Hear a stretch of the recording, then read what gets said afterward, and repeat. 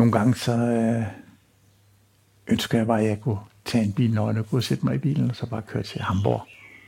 Eller køre ned til stranden, eller gøre et eller andet. Og bare helt alene, bare mærke det. Og vi pjatter også nogle gange, og jeg siger, jeg tager lige bilen i weekenden, og så tager jeg på tur, på kun mig.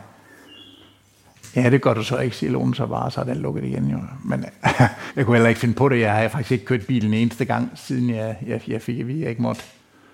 Men det savner jeg i en grad. Man kan slet ikke forstå det, så meget det savner det. At miste synet, både helt eller delvist, er nok både tumultarisk og livsændrende for de fleste. Og det sker for flere, end man lige skulle tro. Ifølge Instituttet for Blinde og Svagsynede mister 3-4 danskere hver dag synet i en sådan grad, at de bliver betegnet som blinde eller svagsynede. Det er lidt usikkert præcis hvor mange, der har et synshandicap. Men det anslås at være tilfældet for ca. 65.000 mennesker. Derfor har vi lavet 6 små fortællinger. Fra mennesker, der har oplevet, hvad et synstab egentlig betyder. Der vil være historier om mod, tab, sejre og nederlag. Men først og fremmest styrke og viljen til det gode liv.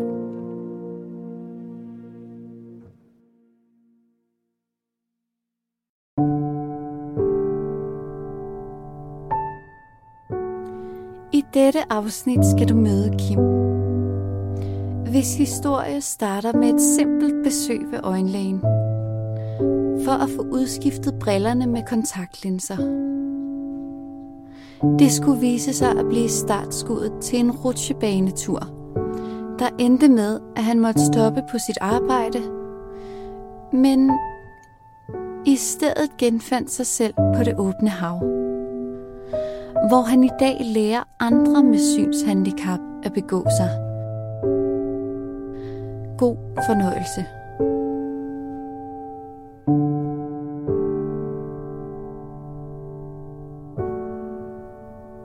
Jeg hedder Kim Sønderbæk, og jeg har 2 sønner. Og den ene, han har så lige fået nummer 2 søn også. Min kone, Lone og jeg, har været gift i 30 år og været kærester i 40 år. Med et enkelt lille afbræk, det skal det jo til. Og jeg bor i Ebeltoft. Her flyttede vi ud til for 3 år siden, da jeg fik min diagnose RP. Jeg har faktisk, og det er også noget af det, der er sværest, jeg har kørt bil, siden jeg var 18 år. Og jeg har nok kørt mellem 30, 40, 50.000 kilometer om året som kørende sælger. Og det har været mit frirum og min store hobby, og jeg elsker at køre biler og har haft sindssygt mange forskellige biler. Jamen, det begyndte tilbage for de der 3,5 år siden, med at jeg godt kunne tænke mig at få en kontaktlinseoperation, så jeg fik mit normale syn igen, og ikke skulle bruge briller.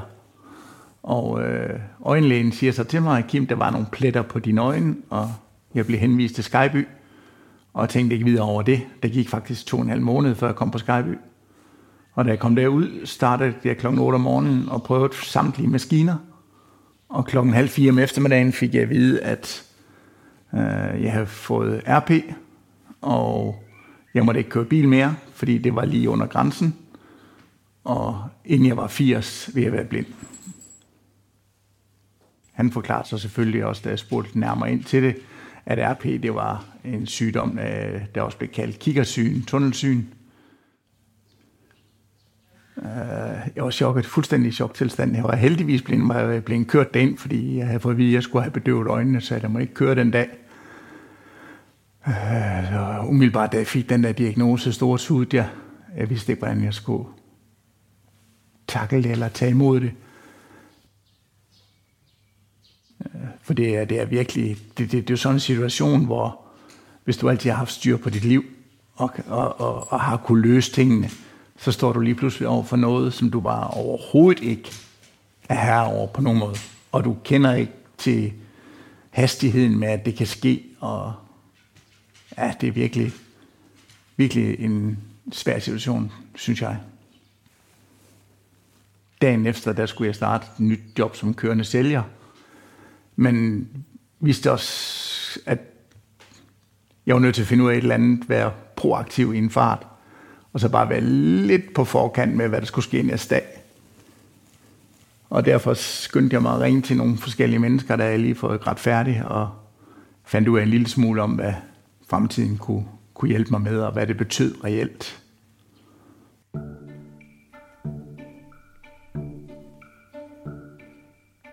Dagen efter mødte jeg selvfølgelig op på mit arbejde, beholdt min jakke og blev stående op, da jeg kom ind.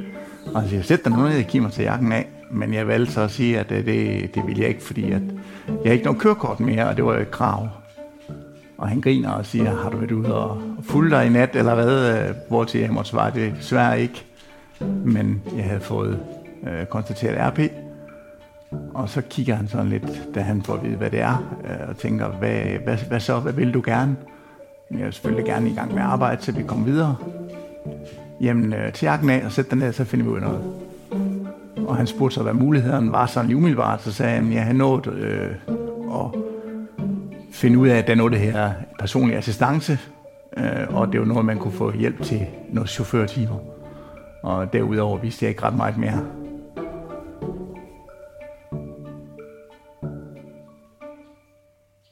Min kone, hun var heldigvis på det tidspunkt imellem 2 jobs. Således at da vi snakkede om det, så sagde jeg, skal vi prøve at tage chancen? Vi har egentlig snakket om før, vi godt kunne tænke os at arbejde sammen. Og vi skulle så bare aftale, det var selvfølgelig mig, der var chefen, fordi det var praktisk lige den der henseende for mig. 3 uger efter var min kone ansat som min chauffør med 17 timer om ugen, og firmaet de supplerede sig hendes løn op til fuld tid med nogle andre ting, hun kunne lave på PC, når hun sad i bilen og ventede på mig. Og det prøvede vi, og det gik egentlig rigtig, rigtig godt. Og hun var jo altid ved min side, og hun var også nogle gange med inde ved kunderne, hvis det var nødvendigt. For det meste gjorde jeg det bare selv, men tit så kom hun også med ind og kunne sidde og få en kop kaffe og sidde med sin PC og lave noget af det, hun skulle lave, i stedet for at sidde ude i bilen. Så det gik faktisk rigtig godt, og overraskende rigtig godt endda, at være mand og kone på arbejdet også.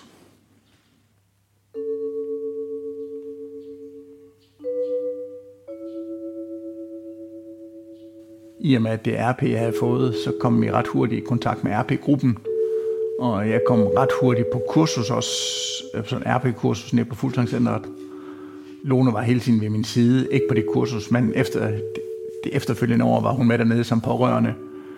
Og jeg snakkede rigtig meget om det her, og hvordan vi lige kommer igennem det, og hvordan det er at få en mand, som bliver blind. Og blive enige om fra starten af, at vi må jo tage et skridt ad gangen, og snakke meget om det, og finde ud af, hvordan vi kan hjælpe hinanden bedst. For der er jo ingen tvivl om, at flere gange har jeg bare været en sur træls mand, fordi at der kommer altså nogle følelser og nogle ting frem den vej rundt, som skal tackles også. Og der er jeg heldigvis en person, som godt bagefter kan se og sige undskyld, når jeg har været urimelig. Og der er de jo rigtig, rigtig dygtige nede på Fuglsangs-centret til at tackle de der ting og tage nogle ting op til debat, så man finder ud af, hvordan man kan komme videre. Og jeg tror egentlig også den vej rundt, at man redder nogle ting, fordi de der ikke automatisk taler om det, der kommer det op, når du kommer derned. At man bliver godt opmærksom på nogle ting, at det er jo ikke en sygdom, den vej rundt, men dør er forfærdelig. Det er et handicap, man skal lære at leve med og komme videre med sammen.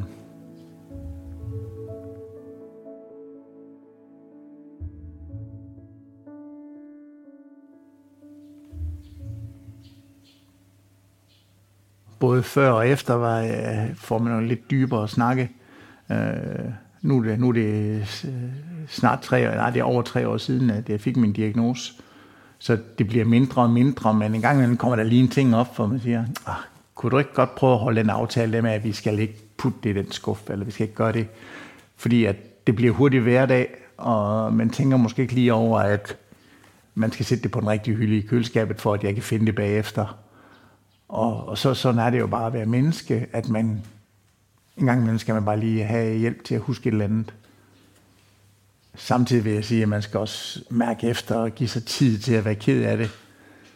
Og man må godt være sur, og man må godt skælde ud, og man må godt skæve sig, fordi det er virkelig vigtigt træls, det der sker eller er ved at ske. Man skal bare huske at komme op og være positiv og glad igen. Og så skal man mærke langt ind i maven, hvordan man har det. Og prøve at ikke have melinhed med sig selv, men være realistisk. Det er svært. Og man kan ikke altid, men man skal prøve så godt man nu kan.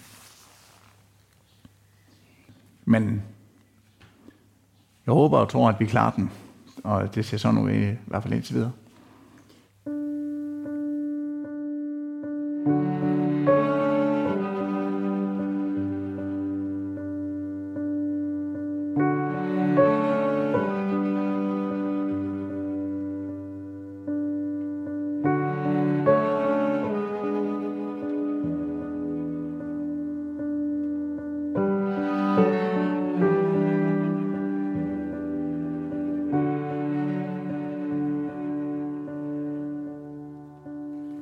RP-gruppen, det er en gruppe under Dansk Blindesamfund, som har lavet deres egen lille forening for alle de, der er ramt af RP i Danmark, hvor vi har vores egen bestyrelse, og der bliver holdt en årlig generalforsamling, og der bliver holdt nogle kurser, og vi har nogle Facebook-grupper, vi kan skrive i og hjælpe hinanden og støtte hinanden, fordi at vi har samme synshandicap, og dermed måske kan give hinanden nogle gode råd. Det er enormt hårdt, og det er nogle rigtig lange dage. Det er faktisk 5 dage, man er nede på det der kursus, det første RP-kursus. Det var sådan en sjov blanding af et kursus, hvor vi græder og er ærlige, og et minut efter, der griner vi og jubler og ser lyset i en fremtid, og der var jeg så alene afsted, og det var jeg faktisk meget, meget glad for, fordi at på det tidspunkt var det mig selv og mine ting og overvejelser, der skulle på plads. Hvor man kan sige, at året efter, hvor jeg havde min kone med, kørte det videre lidt i samme spor, men bare hvor de pårørende var med ind over med deres, hvordan deres liv har ændret sig, og deres følelser, og snakker man nu sammen om alt det her.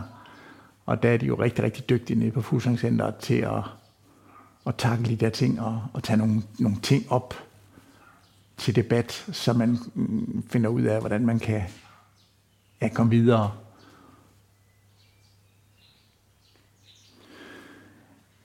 Det jeg fik allermest ud af, det er faktisk, at når man er på kurser på Fuglsangcentret, så er vi jo som udgangspunkt alle aldre, altså fra 18 til 95 år. Han har sagt, jeg tror det er den ældste, der har været tæt på det.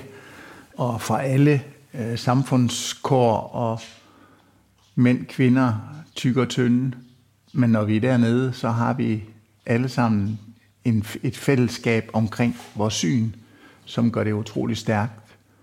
Og selvom man kan sige, at vi sidder 8-10-12 mennesker på sådan en kursus, og måske ikke vi har talt sammen ellers, men dernede bliver man bare på et eller andet sted bedste venner, på en måde, hvor vi støtter hinanden og lytter til hinanden.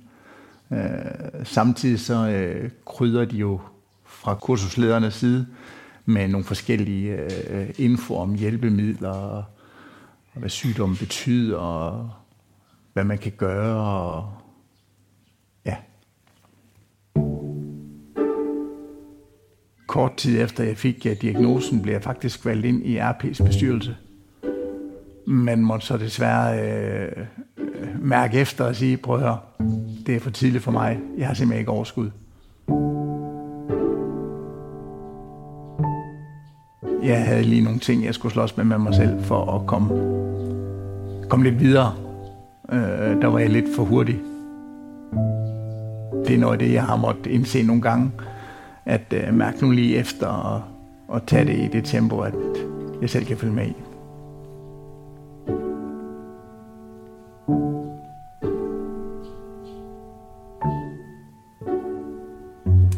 Altså umiddelbart, når jeg en gang imellem er røget ned og må rygsvømme og sige nej, efter at have sagt ja først, så har jeg det sådan, at det er kæmpe nederlag.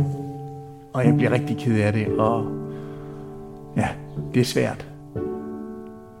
Men lige så snart man så lige får trukket vejret, der kommer en dag eller to hen, så, kan man, så føler jeg faktisk som en styrke, at man lærer at sige nej og lærer at komme videre.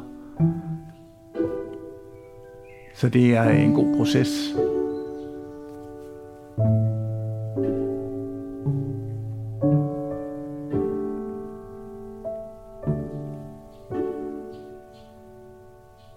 Dengang jeg fik diagnosen, lå jeg lige under 30%, som var det tilladelige. Så derfor fortsatte jeg med at arbejde for fuld tryk, og gik så ned på grund af stress, og mine øjne kunne ikke følge med.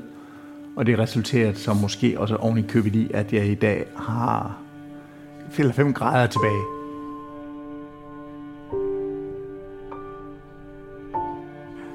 Altså desværre så gik der jo kun et år fra det, hvor det røg på de omkring lige knap 30 grader ned på de der 5-7 grader. Men det mærkede jeg ikke så meget. Jeg kunne derimod have nogle ekstremt dårlige øjendage, forstå på den måde, at nogle gange så blev jeg bare herinde, fordi jeg synes ikke rigtigt, at jeg kunne se, som jeg plejede, og jeg væltede ting, og det var bare rigtig, rigtig træls. Og så bliver jeg faktisk lidt nervøs, når jeg får de dage, fordi er det nu den vej, det går, at det snart skal lukke til, ikke? Det har virkelig været svært.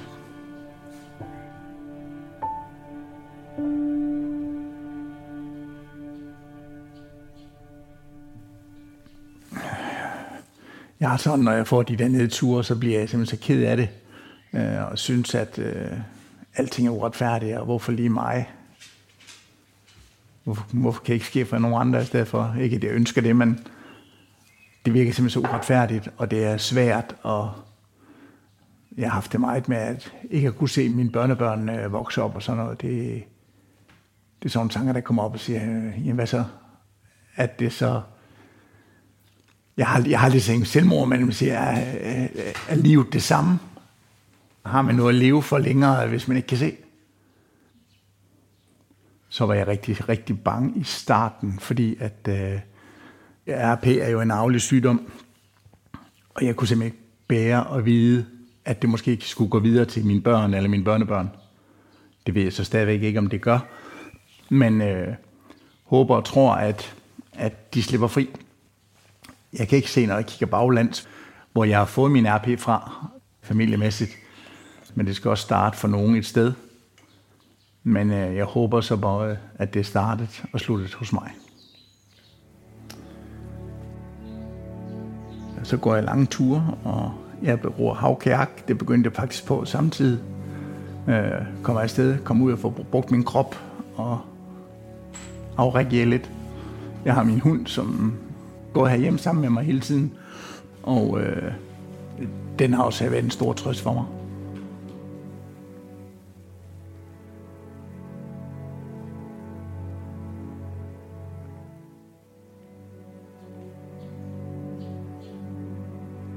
Jeg har lige været på et lærerkursus på Fuglsangcentret, hvor vi skulle lave alle de øvelser, vi lavede med sorte briller. Og blandt andet spiste vi både frokost og aftensmad med sorte briller. Og det var så grænseoverskridende. Og jeg sad hele tiden og tænkte på, selvom de andre heller ikke kunne se mig jo, at ser du noget spilder, spiser du pænt? Og jeg kunne selvfølgelig smage det, når jeg fik det i munden, men jeg vidste ikke, om jeg fik kartofler, eller jeg fik kød, eller hvad jeg fik i munden. Det tændte lige nogle tanker igen i nogle dage, hvor man kan sige, at det kan godt være, at det går ned ad bakke, men det er jo et kæmpe spring fra der, hvor jeg er i dag, og så til at miste synet helt. Og ja, det er jeg bange for. Jeg havde også hørt et foredrag af Christel Sonne, hvor hun sagde, at hun havde været en surrappen skralde, måske ikke lige præcis de ord, men noget lignende, hele hendes liv, indtil den dag, at hun mistede synet helt. Så mærkede hun pludselig en ro, fordi så var der kommet status quo på det hele. Hun havde ikke en trussel hængende over hovedet længere. Og et eller andet sted, som jeg har forstået hende, så har hun følt, at det var en befrielse, samtidig med, at det også selvfølgelig var en forfærdelig ting at miste synet helt. Men at man rent faktisk kan komme videre og sige, okay, nu kan det ikke blive værre med synet. Og nu er det, du skal lære at leve med. Det første 1,5 år brugte jeg faktisk tiden på at ændre mit syn på min egen identitet fra at være pensionschef Kim med styr på alting, til at blive Kim, den rigtige Kim. Ham, der husker at leve livet hver dag. Og sætte sig selv i front på den måde, at jeg skal gøre de ting, der er godt for mig. Og det er blandt andet også at hjælpe andre den vej rundt. Men husk sig selv og finde ud af at lære, at mine sønner, de synes, at deres far er fuldstændig lige så sej.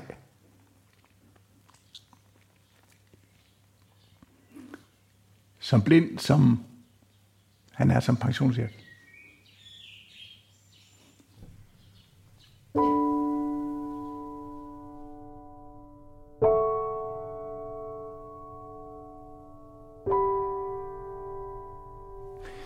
Ja, det er faktisk noget, vi taler ret meget om. Og fordi at når det kommer på, så kalder vi en hest for en hest. Vi prøver også at bruge rigtig meget humor i det her. Hvor de en gang imellem så kommer til at sige, far, du kan da være ligeglad, du kan ikke se det alligevel. Og så stopper de sådan lige op og lader være med at trække vejret, for de se, hvordan jeg reagerer, for at være helt sikker på, at jeg godt kan se, at det var for sjov. Og det kan man jo, det kan man fint, når man kommer på, sådan lidt på den anden side, som jeg har det i dag, ikke?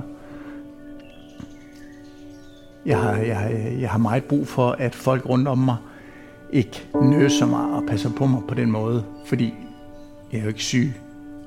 Jeg fejler ingenting. Jeg er faktisk i ret god form på rigtig mange måder. Jeg ser bare ikke så godt, som jeg har kunnet, og det bliver så desværre kun dårligere, for RP, det er jo en sygdom, der er progredierende, som sandsynligvis lukker og slukker til sidst for lyset. Det er jo en proces at lære at leve med det og komme videre med det hele og få det bedste ud af det hele.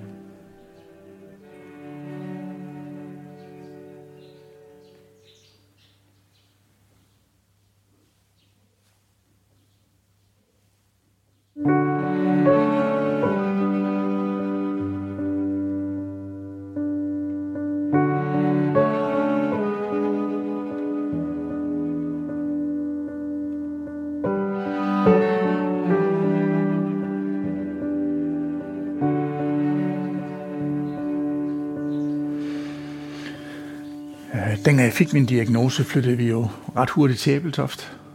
Og når man nu ikke har små børn, så er det faktisk en stor arbejde at flytte til en ny by. Men der begyndte jeg så at ro kajak, og det gjorde så også, at vi fik ret hurtigt ret mange venner, som kender mig som den person, jeg er. Altså Kim med RP og nogle gange med blindestok. De gamle venner har været meget forstående, men jeg har sådan et eller andet, både med familie og venner, når de kommer og siger, hvordan går det? Er det blevet dårligere med det syn og sådan noget? Det er ikke noget, det fylder ikke for mig. Jeg går ikke og tænker over hver dag, hvordan det er, og i og med, at det er progredierende, så bliver det stille og roligt dårligere hver dag. Men jeg har ikke brug for den der, hvor er det synd for dig, Kim? Vær nu bare som du er over for mig, og som du altid har været. Og dem, hvor det ikke er tilfældet, de venskaber, de er på stille og roligt ud. Fordi for mig, der er lysten til at være sammen med dem ikke så stor. Og for dem er det sikkert også svært, fordi at de tænker selvfølgelig meget over, de synes reelt, det er synd, og det ville jeg også gøre, hvis det var mig. Fordi det er det forfærdeligt, at jeg skal miste sit syn. Men det må bare ikke fylde på den måde, synes jeg ikke.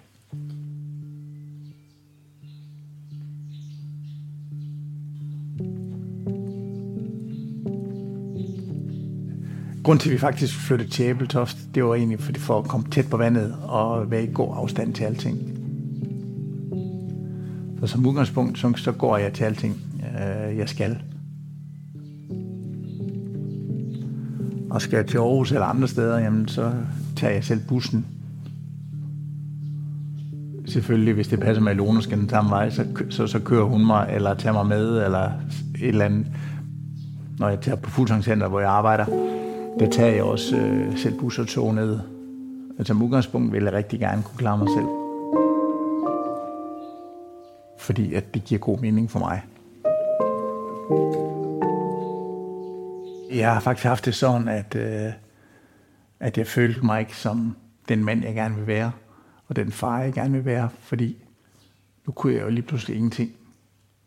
Så jeg følte mig overhovedet ikke værdig til at være den person, jeg er. Og derfor har det også betydet rigtig meget for mig at øve mig i at klare mig selv, så man får den værdighed, den følelse af, at man kan. Og at folk kigger på mig som den person, jeg gerne vil være. Måske ikke altid som den person, jeg er, fordi at, ja. Så selvom jeg synes, jeg er stærk på mange måder, så prøver man også sikkert med den måde, jeg opfører mig på, at skjule en lille smule, at jeg har nogle udfordringer. Dermed skjuler jeg ikke, at jeg har et synshandicap, og jeg fortæller det også vidt og bredt, og beder markering, og når jeg er nogle steder, hvor jeg ikke er kendt stedmæssigt, har jeg min mobility-stok med os. Så jeg bruger gerne de hjælpemidler, jeg har, når det er nødvendigt. Men man føler sig sådan lidt, hvis man skal være helt ærlig og gå ind bagved. Er det nu nødvendigt at vise det hele?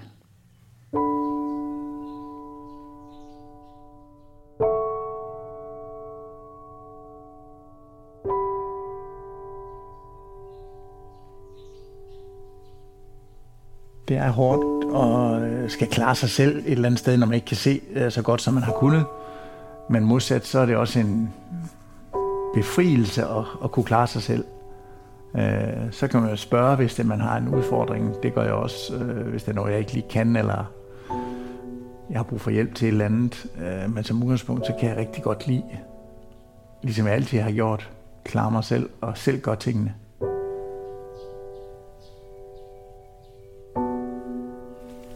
Min familie, de skælder mig ud lige med det samme og siger, at du kunne godt lige tage hensyn til at lade os hjælpe dig også nogle gange. Hvor jeg så siger, at det skal jeg nok prøve at huske, men I ved også godt, at jeg vil hellere bruge lidt mere tid på nogle ting, og så klare mig selv. Det kan jo være svært og skal spørge drengene om, gider jeg ikke lige gøre sådan og sådan. Og selvom de har sagt det til mig 100 gange, far, husk nu har du kørt for os i 25 år. Og nu er det deres tur til at give noget den anden vej rundt. Og det gør de gerne. Og der er jeg nogle gange ikke så god til at spørge, som jeg gerne vil være. Fordi jeg vil godt kunne klare mig selv på det, jeg kan. Jeg tror, det er naturligt, at man ikke vil vise svaghed. Og det er jo en eller anden svaghed for en seende, der er ved at blive blind og ikke at kunne se. Dermed er det også super dejligt at blive bekræftet af nogle blinde personer, som kan bevise det modsatte, at det behøver bestemt ikke at være en svaghed. Og så kan man bare nogle andre ting også ovenikøbet. Der er jeg heldigvis mødt nogle personer, som virkelig har lært at vise mig noget helt andet. At det er det stik modsatte.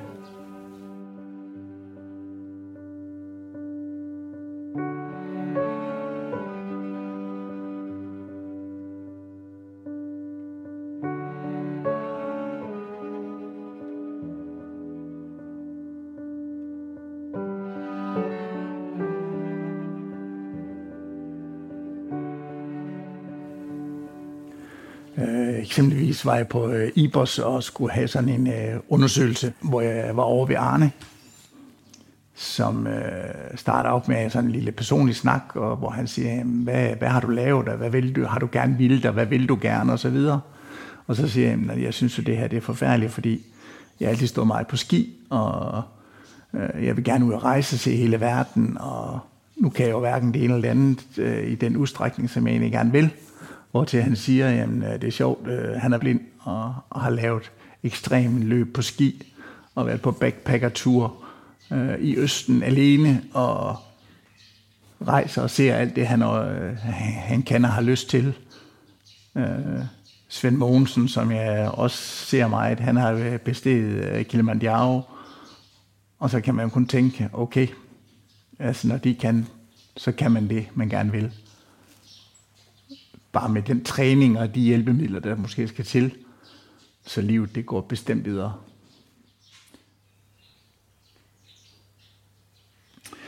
Det åbnede faktisk nogle muligheder, hvor jeg rent faktisk den dag i dag bruger min tid på at være underviser på Fuglsangcentret, og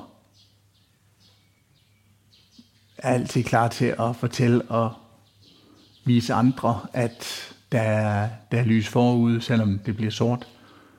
Og jeg bruger rigtig, rigtig meget tid på at tage blinde og svagsynede med ud og ro kajak, fordi det er jo ikke noget af det, man lige tænker, det kan man lige tage på havet og ro kajak, men det er faktisk noget af det, man også kan.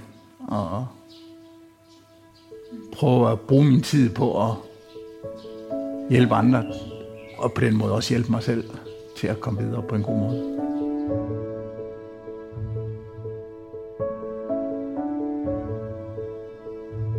Det at hjælpe andre mennesker, det giver mig en tilfredshed og en glæde og en varme, at man kan få andre til at synes, at livet det er værd at leve, på trods af et synshandicap eller et kommende synshandicap. At man kan få tingene til at fungere, og det gør mig glad og giver mig overskud til at kigge på mit eget liv også.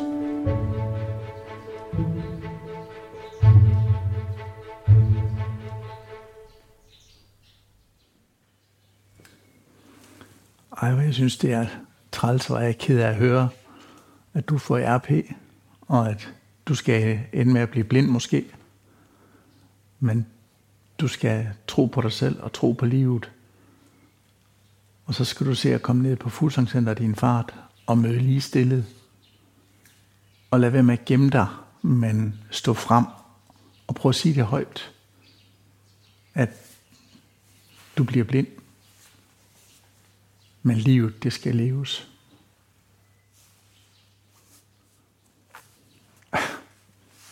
Når jeg siger sådan noget, så prøv at sige sådan noget højt, så kører det sådan ind bag i hjernen og siger,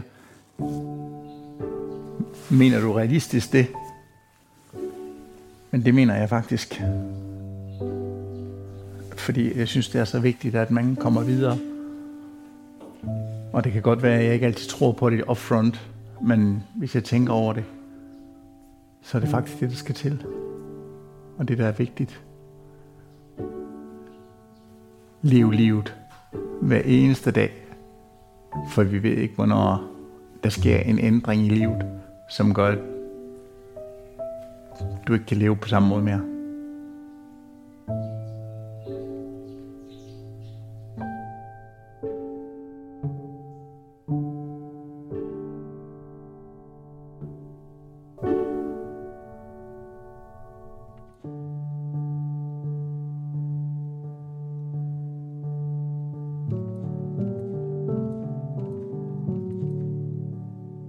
Nyblind Hvad Nu er produceret af Dansk Blindesamfund. Afsnittet blev redigeret af Lærke Sødring Nielsen og mixet af Mads Jæger. Redaktionen bestod af Mikkel Løfgren Rod og mig, Sofie Mongård. Tak fordi du lyttede med.